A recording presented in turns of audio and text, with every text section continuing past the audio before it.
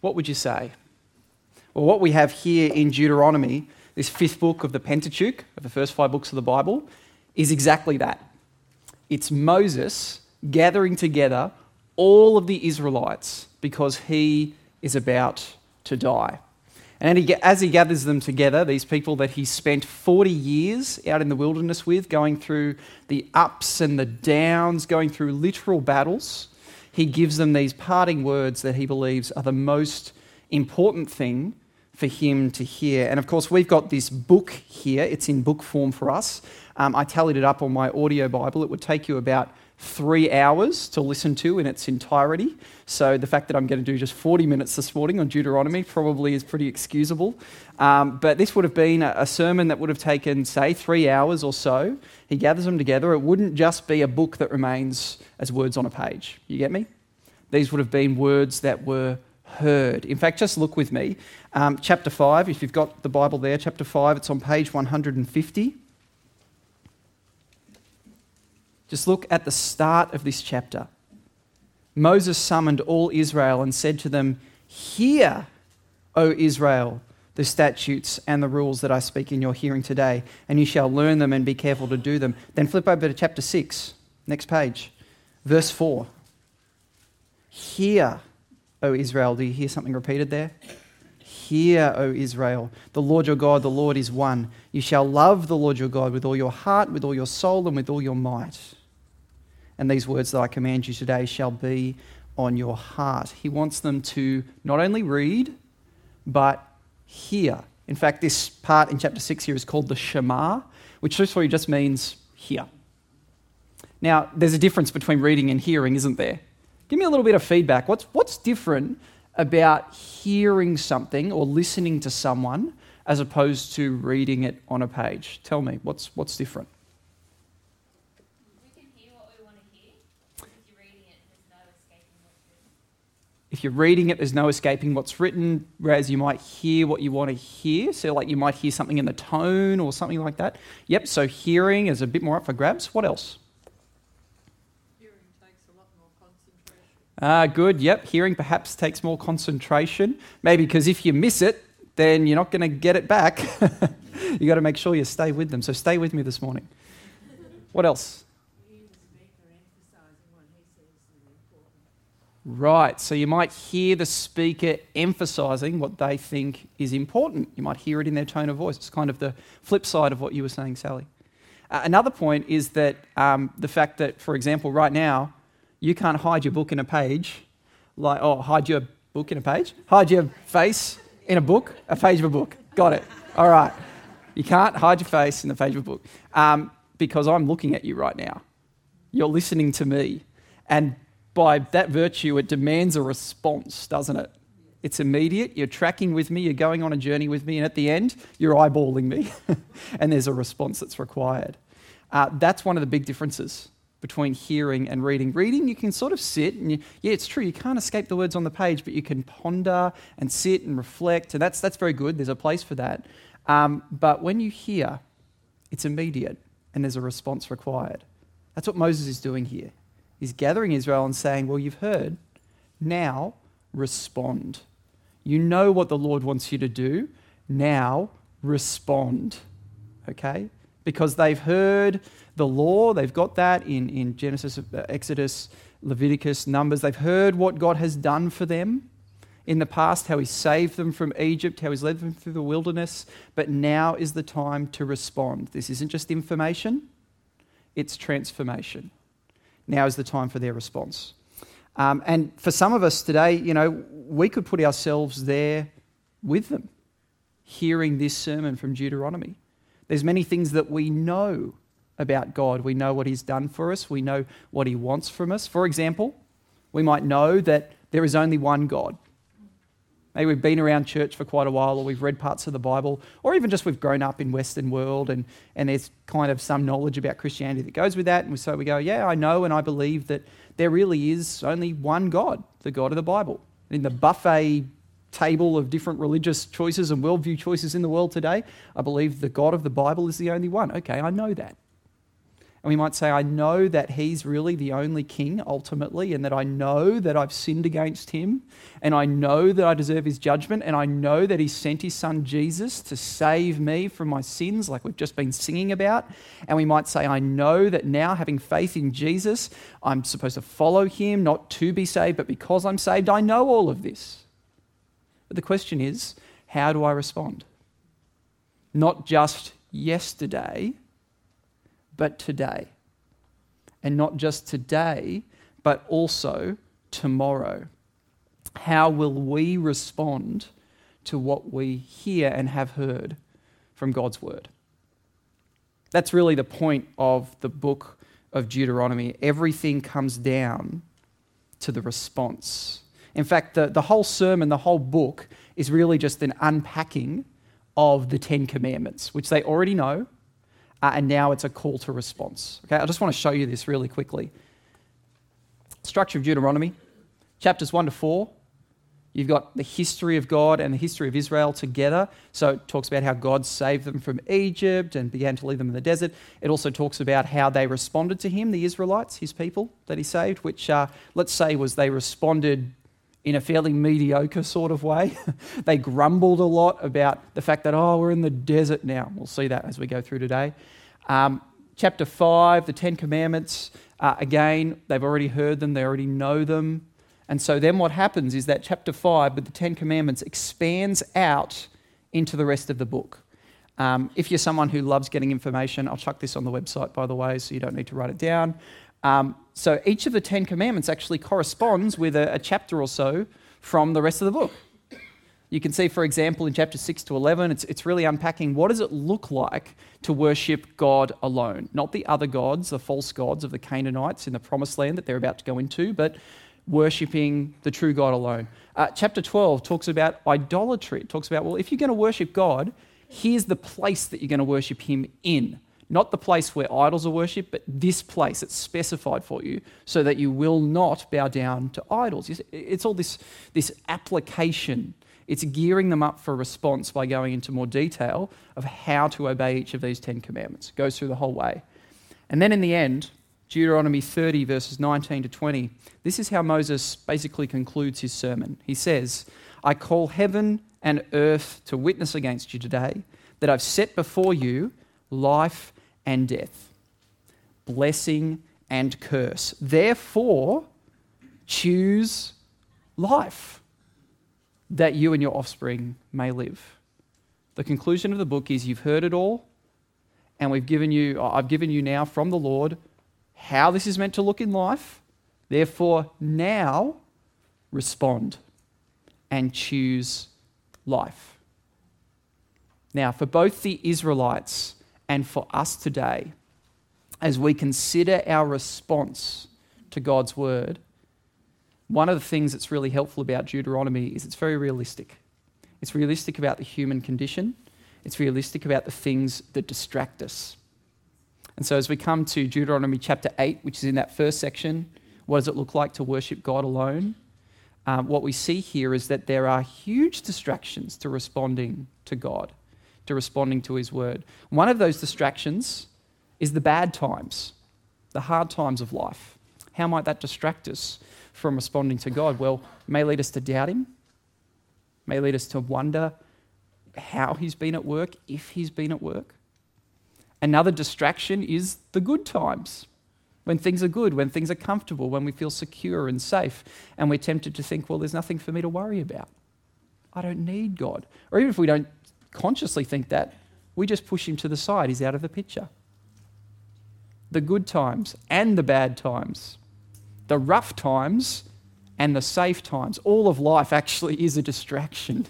And that's where Deuteronomy 8 is really helpful. Here's what we'll see as we go through. Remember God in the bad times, and don't forget God in the good times, so that you respond and have life. This is really key to the book of Deuteronomy. This is spoken to the Israelites, but it's for us today as well. So let's dive in. What we're going to do, we're going to spend a bit longer on that first point, remember God in the bad times, and then a bit of a shorter time on the second. Okay, so here we go. Remember God in the bad times. Deuteronomy 8, page 152, if you've got a Bible. coming in at verse 1. Remember God in the bad times.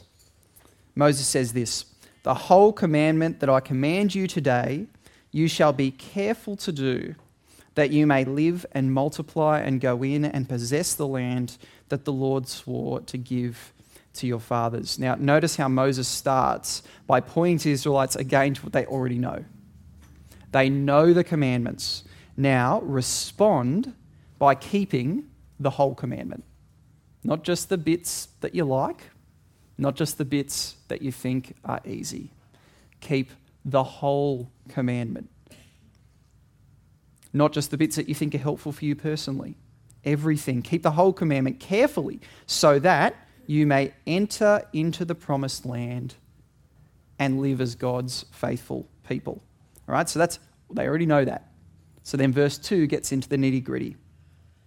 "And you shall remember the whole way that the Lord your God has led you these 40 years in the wilderness, that he might humble you, testing you to know what was in your heart, whether you would keep his commandments or not." Now, there's a key word there at the beginning of the sentence. Did you notice it? The word remember. Now, there's different ways of interpreting the word remember, isn't there? I might interpret remember to mean something like, it's popped into my mind. Like, I remember what I had for lunch today. That was really yummy.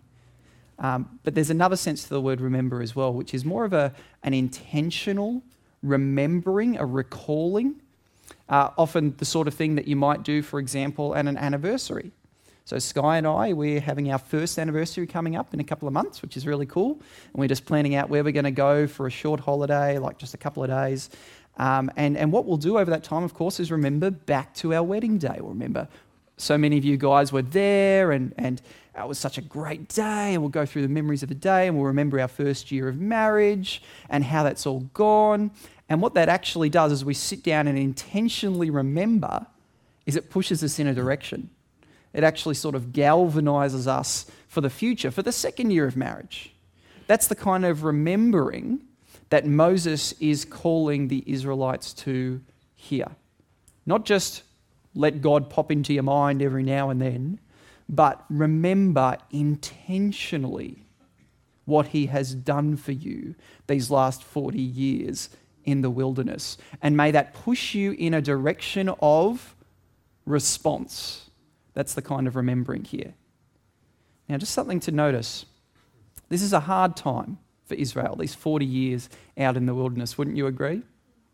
Think about camping. Who here likes camping?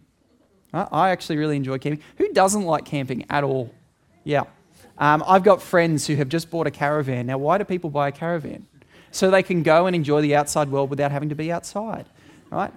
Camping can be tough, especially when you've got those drop toilet things and it's all smelly and it's disgusting.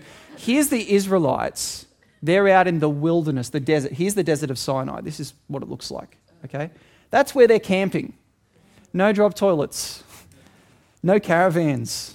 This is where they are for 40 years. There's poisonous snakes. There's armies that are like just niggling at them, right? Little battles and skirmishes. They're there for 40 years in the heat, searching for water. Gosh, it'd be horrible, wouldn't it? And they'd be prompted, of course, to start thinking, well, where's God in all of this? He saved us from Egypt, but for what? Here we are, stuck for 40 years. Where's God? Remember how the Lord your God led you. He didn't go somewhere. He was leading them through the desert. Leading them in what way? Take a look at what it says, verse 2.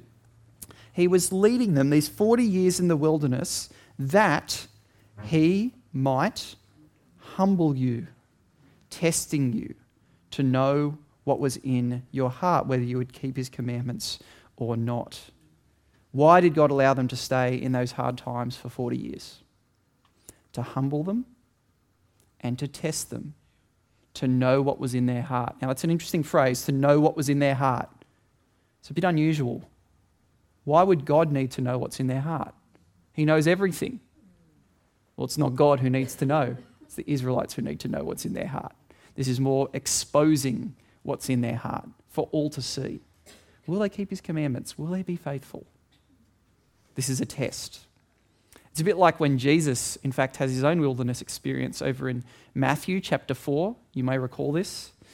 Jesus is out in the wilderness for how long? 40 days. There's actually some equivalents there, 40 days, 40 years, wilderness. He's out there, he's hungry, and the devil comes to tempt him. Remember what the devil says? He says, turn this stone into bread. If you're the Son of God, turn this stone into bread. And do you know how Jesus responds? But on every word that comes from the mouth of the Lord. That's right, man does not live by bread alone, but on every word that comes from the mouth of the Lord. Take a look at the next verse, verse 3. He humbled you and let you hunger and fed you with manna, which you did not know, nor did your fathers know, that he might make you know that man does not live by bread alone, but man lives by every word that comes from the mouth of the Lord. Jesus actually quotes this book and says to the devil, God's words are life. Bread is good for the stomach, essentially, but God's words bring life, and I'm not going to abandon those. You can see there that Jesus, of course, passed the test as the Son of God. What about the Israelites when they're out in the desert? See, this was a time of testing to see whether they would have that kind of response. Would they keep God's commands? Would they trust him? Or would they grumble against him? And what did that expose about their heart? What about for us? When we go through tough times, what's our response to God in those tough times? What's your understanding of who he is and what he's doing? It may well expose what's in our hearts. So too for the Israelites. God tests them and God humbles them. And the test is to see what's in their heart, but the humbling aspect, humbling them, is to show them that they must rely on him. Just like Jesus says, man does not live on bread alone, but on every word that comes from the mouth of the Lord. That is, his words are life. Where is life truly? It's by trusting God and walking with him. They need him. That's what God is trying to show them. It's worth noting as well that, of course, he looks after them. He's a good father, right? He gives them manna. He lets them hunger, but he also feeds them. So you might remember from Numbers last week, the manna is this bread that appears on the dew on the grass. So he does feed them. And then verse 4, take a look. Your clothing did not wear out on you and your foot did not swell these 40 years. So he's looking after them. He's a good father. But every good father also disciplines their children. That's why he tests them and why he humbles them. Take a look at verse 5. Know then in your heart that as a man disciplines his son, the Lord your God disciplines you. And we all know what the opposite of this looks like. When a parent doesn't discipline their children, it's actually not an act of love to avoid disciplining your children. I remember once I used to play indoor soccer and I was standing on the sideline waiting for a match to start, and I was just watching this game, and there was a mum standing there with her kid who's probably like 5 years old, and all of a sudden the kid just bolts onto the field mid-game, runs up to the man between the goalposts on the other side of the field and sits down between his legs in the goal mouth. And everyone's, pausing and kind of goes like, oh, isn't that cute? Okay, cool. Okay, keep trying to move. And the guy in the goal mouth turns out to be his father. He's like, oh, what do I do? He's just kind of standing there, kind of hugs the kid. And then the ref goes, okay, son, time to move. And the kid just stays there. And then the rest of the players, you can see they're starting to get a bit antsy because they've paid like $14 to play this game, and they're being robbed of a couple of minutes. And now the kid's still sitting in the goal mouth, and so dad kind of shuffles him off using his leg, and then he gets up and eventually wanders back, and okay, good, 2 minutes. All right, yep, let's start the game, go again. Kid runs back to mum. Mum says, stay here. And the kid runs back on the field again, goes back to the goal mouth, hugs his dad's leg. This time, no one goes, oh, isn't that cute? Everyone goes, oh my goodness, this kid. The dad does nothing. He just stands there awkwardly, like, what am I supposed to do? Kid does what he wants to do. The kid just wanders again after about another minute, wanders back to mum, who picks him up this time, good move. But then the kid says, I want ice cream. And the mum goes, no, we're not having ice cream right now. And he yells, ice cream. She says, okay, let's go get ice cream, right? Now there's the picture of a kid who hasn't been disciplined. Is it an act of love to avoid disciplining your kid? Absolutely not. It's an act of love to discipline them so they can function in society. I actually fear for that kid. What's it going to be like when he's a teenager and an adult? Is it going to be hold down a job? There's all these sorts of things. So God, the Father of the Israelites, disciplines them so they would be able to function as his people in the promised land. Do you see how that works? See, times of testing can actually be times of disciplining to grow us. That's exactly what he's trying to do among the Israelites, to test them, see what's in their hearts, expose it for them to see, and humble them that they might rely on him and be able to function as his people. And the conclusion is this, verse 6. So you shall keep the commandments of the Lord your God by walking in his ways and by fearing him. See, by remembering how the Lord has led them in the desert, providing for them, testing them, humbling them, disciplining them, the Israelites are then to go, okay, having remembered who God is and what he's done, I now choose to obey him and follow him. That's the pattern. There's one commentator on this book, Daniel Block, who writes in the New International Version application commentary. He writes this. He says that there's kind of this flow of reading, hearing, learning, fearing, obeying, and living. It's kind of this flow chart in the book of Deuteronomy. So here we have these words to read, and they lead to hearing. So Moses has written them down. He reads them out and they're heard. And the hearing leads to learning. Learning who God is, learning what God's done, learning he was there in the hard times, learning who he was in the hard times, learning who we are in relationship with him, which leads to fearing God. It's a biblical phrase. Sometimes what we say is fearing God. It sounds like being terrified of God. It's not as much that. Sometimes we go the opposite direction and we go, well, it just means like a reverent awe, but that also doesn't really capture it. It's a bit too soft. It's kind of both of those things together. It's understanding that God is God, okay? And we don't mess with him. He really is God and King and the judge of the whole universe. But it's also not being terrified in his presence. It's knowing that God is God and being reverent of him, putting him in his proper place, therefore bowing before him, knowing who I am, knowing who he is, knowing that there's this huge gulf between us, but that as I come before him, I'm allowed to come before him, there is this sense of reverence and of holy fear, okay? So the learning leads to fearing God, which leads to obeying, and obeying leads to living. That's the book of Deuteronomy, and the response that's kind of trying to be generated here by remembering where God is during the hard times. Now, it's worth asking, noticing on that little thing, fearing leads to obeying, which means to living. Leads to living. Now, it sounds a bit funny there. Is that saying that the Israelites, if they do everything that God wants them to do, then they go into the land as if it's their righteousness, their goodness, that lets them live in the promised land?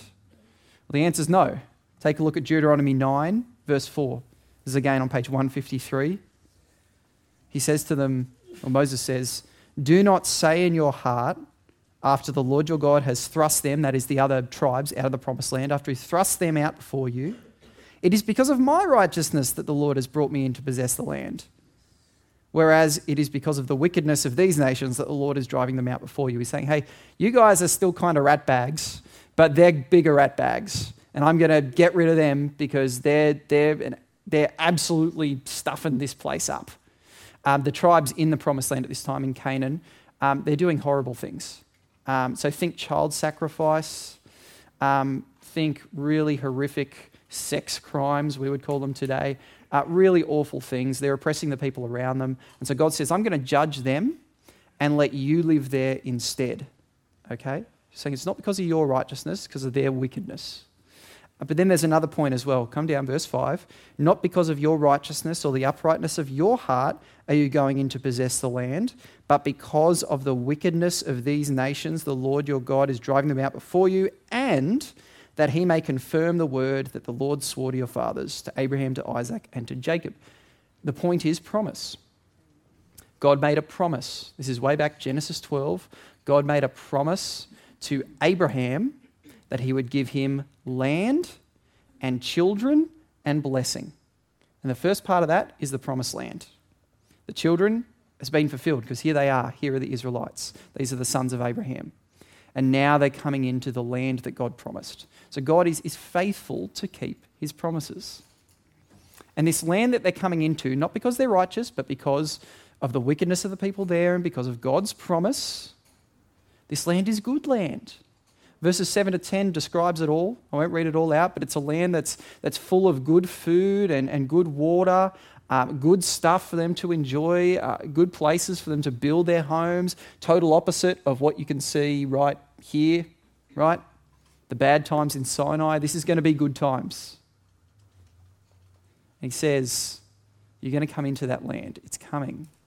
But you must remember where God has been during the bad times. Because, take a look at the end of verse 10, the goal of them coming into the land is this: you shall eat and be full, and you shall bless the Lord your God for the good land he's given you. You'll bless him, you'll praise him, you'll honour him. What kind of people will bless and honour and praise the Lord? Not the kind of people who are doubting him, not the kind of people who are saying, well, we barely just made it here and no thanks to God, right? It's only the people that understand, oh, no, God has actually been testing us and humbling us this whole time. He's actually been leading us to become his people and function as his people, his holy people, that he saved us to be. Only those people will bless the Lord once they receive these good things. That's why it's so important to remember God in the hard times, in the bad times. But of course, there'll be another distraction when they come in. The distraction of the good times. Here's a picture of Galilee, which is part of this land of Canaan. You can see it's a lot more fertile. There's water, there's trees. It's a modern day picture, so there's also buildings. This would have been a beautiful place in which to live. But the good times themselves can be, of course, a distraction. Take a look at verse 11. There's a bit of a tone shift here. Moses says, take care lest you forget the Lord your God by not keeping his commandments and his rules and his statutes, which I command you today. And the word forget here, like the word remember, can have different interpretations. I could mean forget like I've just walked out the door of my house and I feel my pockets and I go, oh, whoops, I forgot my keys. That means I can't get into my car or my house. This is going to be a great day, right? So that might be one kind of forgetting. It's just, oops, it slipped my mind. But there's another kind of forgetting too. And just take a look at the phrase, take care lest you forget the Lord your God by not keeping his commandments. There's actually a very close equivalence, a very close link here between forgetting and not obeying. The two are actually synonymous. So forgetting is intentionally going against God's commandments. To forget the Lord your God is to say, I'm pushing you out of the picture. I'm not going to think about what you want. I'm going to do what I want. It's intentional. It's willful. And so he says, don't forget the Lord your God, because the good times are going to put you at risk of doing exactly that. Verses 12 to 14 are basically one long sentence of all the things that they're going to get. And just listen to this. Lest when you've eaten and are full, and have built good houses and live in them, and when your herds and flocks multiply, and your silver and gold is multiplied, and all that you have is multiplied, then your heart be lifted up and you forget the Lord your God. You see how it's this sense of just, you'll have everything, it's going to be multiplied and multiplied and multiplied, and then your heart will be lifted up. That is to say, you're going to lift up your sense of self, your sense of, oh, look at all I've got. Look how secure and safe I am and how content I am. And you're going to forget the Lord your God and all that he's done for you. And we're at grave risk of the same thing today. Wouldn't you agree? Oh, you just got to look around the world. Oh, most of us can live in relative comfort, especially compared to a lot of other places around the world. We've got a roof over our heads. We've generally got food that we want to eat. Some of us have much more than that. We might have even quite a nice place to sleep, quite a large place to sleep. We might have not just the food that we want to eat, but food that's delicious to eat. You talk about building up knowledge, right? Anything that we want to know, all we've got to do is say like, okay, Google, or like, hey, Siri, and there it is. And hopefully I haven't set anyone's phones off, all right? We can know anything. We can do just about anything that we want today. We can go anywhere we want. You pay money and you can go over the other side of the world. We live in a time that breeds great self-sufficiency, and where it is very tempting to say, I don't need God. I have everything that I want. Beware. Beware, says the book of Deuteronomy, because here's where it leads. Verse 17. Beware, lest you say in your heart, my power and the wealth of my hand have gotten me this wealth. Right? We fill our houses with all these things that multiply, and they're all little reminders that, hey, I earned that. With my money from my job that I got with my brain and my opportunities, I did it. But here's the reality. Just come back with me. Verse 15, or verse 14 rather. What is it that God had done for the Israelites? Well, don't forget the Lord your God who brought you out of the land of Egypt, out of the house of slavery, who led you through the great and terrifying wilderness with its fiery serpents and scorpions and thirsty ground where there is no water, who brought you water out of the flinty rock. Remember Moses hit his staff on the rock and the water came out? God did that. Who fed you in the wilderness with manna that your fathers did not know, that he might humble you and test you to do you good in the end. God saved you, he's saying to the Israelites. He saved you from slavery. He brought you through the wilderness. He looked after you in the wilderness. He began forming you as his people in the wilderness. And you're going to say that you got here on your own back? And you're going to say that you got the stuff that you've got because of your power and your cleverness? Hold on, it's God who's done all this. Think about us today. How are you breathing every breath that you're currently breathing? Because God chooses to give you life. How are you thinking every thought that you're currently thinking?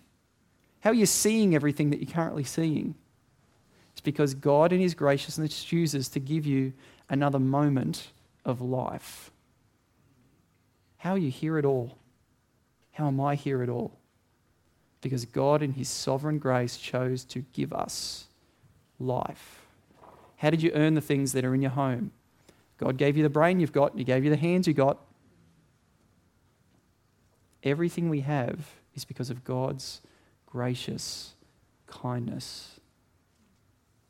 And think about the fact that we have this salvation in Christ. Like we were talking about before, the stuff we know, that we have been forgiven our sins by trusting in Jesus who died on the cross to take God's judgment for us. Again, that's not because of our righteousness. It's not because God saw that we were good enough and then sent his son. It's God saw that we were his enemies and still chose to give us his son that we might have life by trusting in him. Therefore, verse 18, you shall remember the Lord your God, for it is he who gives you power to get wealth, that he may confirm his covenant that he swore to your fathers, as it is to this day. He's saying to the Israelites, God's given you all you have. God's been faithful to his promise. He's confirming his covenant. It's not because of your righteousness, not because of your goodness. He's just been good to you. Remember God in the bad times. Don't forget God in the good times. And then we come back to, what does this mean for us really today? And I just want to point us to something here in 1 Peter. If you want to flip over with me. 1 Peter, it's towards the back of the Bible. We're going to finish on this. 1 Peter chapter 1. It's on page 1014 in your Bibles, if you have one from down the back. Because see, all of this is gearing up towards a call to action, right? Remember God in the bad times so that you don't doubt him, but instead see that he's been testing you, leading you, looking after you, humbling you so that you could function as his people. Therefore, respond by obeying him now. And don't forget God in the good times, thinking that you've got everything you've got because of your own righteousness and goodness and power. Instead, see that God has given you everything graciously, and therefore, since he has given you so much, respond to the giver by obeying him. Don't love the gifts more than the giver, but now obey. See, it's all leading towards a response, a call to action. What about for us today? 1 Peter 1, verse 3. Just hear this. Blessed be the God and Father of our Lord Jesus Christ. According to his great mercy, he has caused us to be born again to a living hope through the resurrection of Jesus Christ from the dead. And just pause there. How do we have hope? How do we have hope today? The only way we can have hope is through the resurrection of Jesus Christ from the dead. If Jesus is not raised, then we are still in our sins and our faith is futile. But Jesus has been raised, hallelujah. He really has risen from the dead.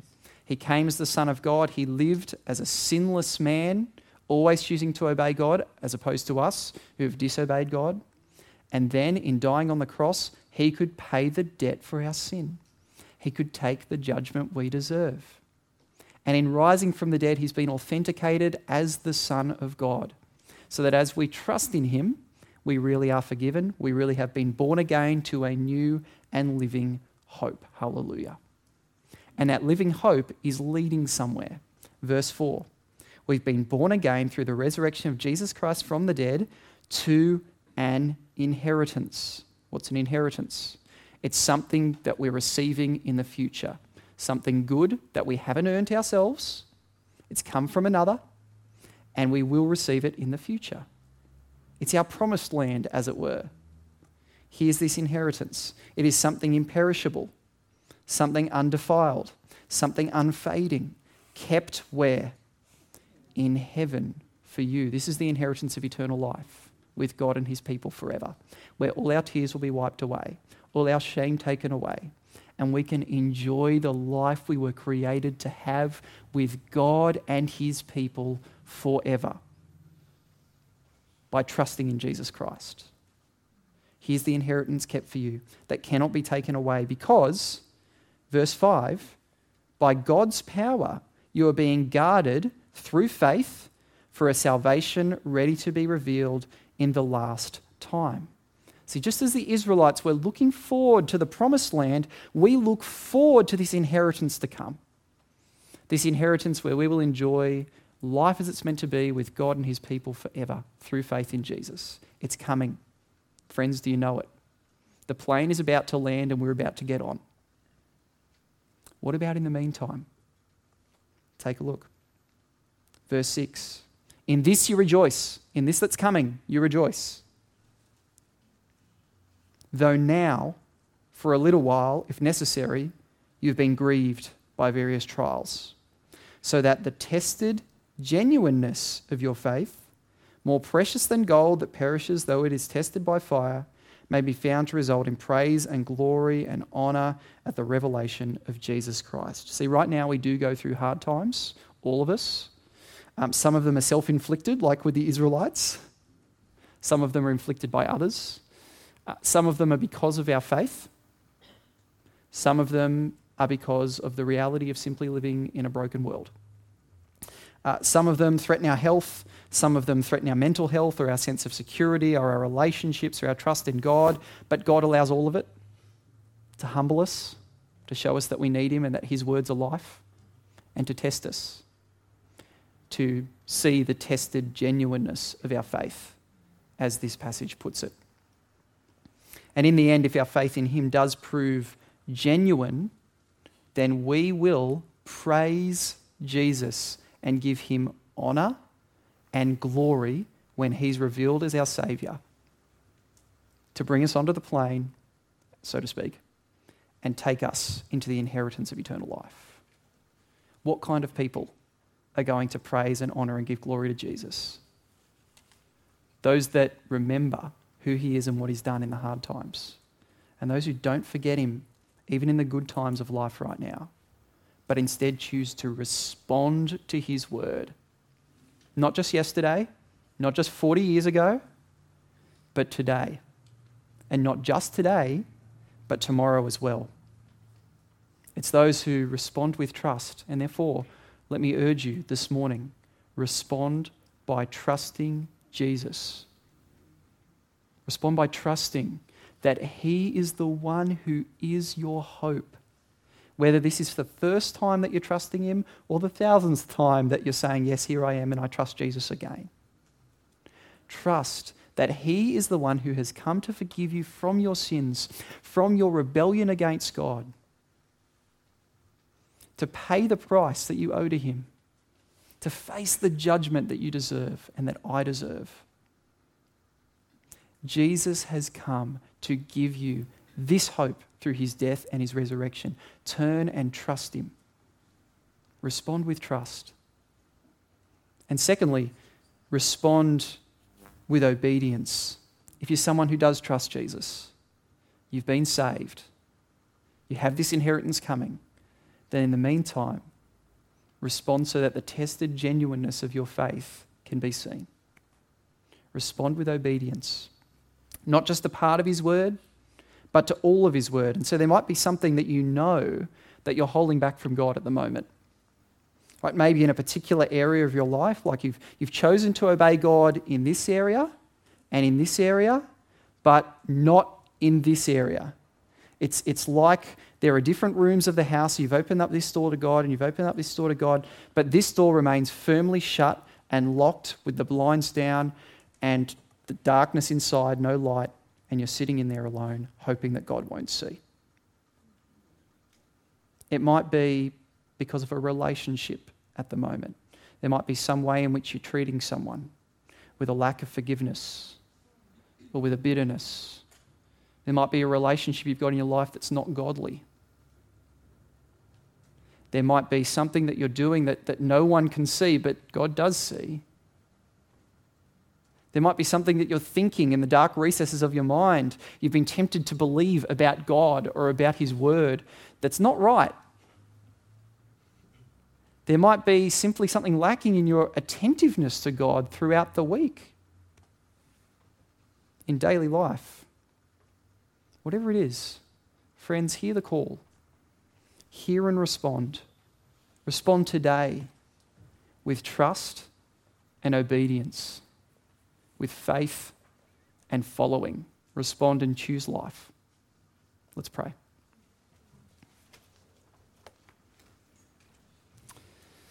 Lord God, your word is life. Please help us to respond this morning with that trust and with that obedience. Give us the clarity to see you for who you are and to see ourselves for who we are too, and to see the truth and the beauty and the glory of Jesus. We pray this in his name. Amen. We have an opportunity now to remember Jesus corporately together as a church as we celebrate communion. So if those who are giving out the bread and the juice could please come and do that. This is a chance to remember all the things that we know about Jesus and to respond. Jesus who lived, who died, who rose again for our salvation.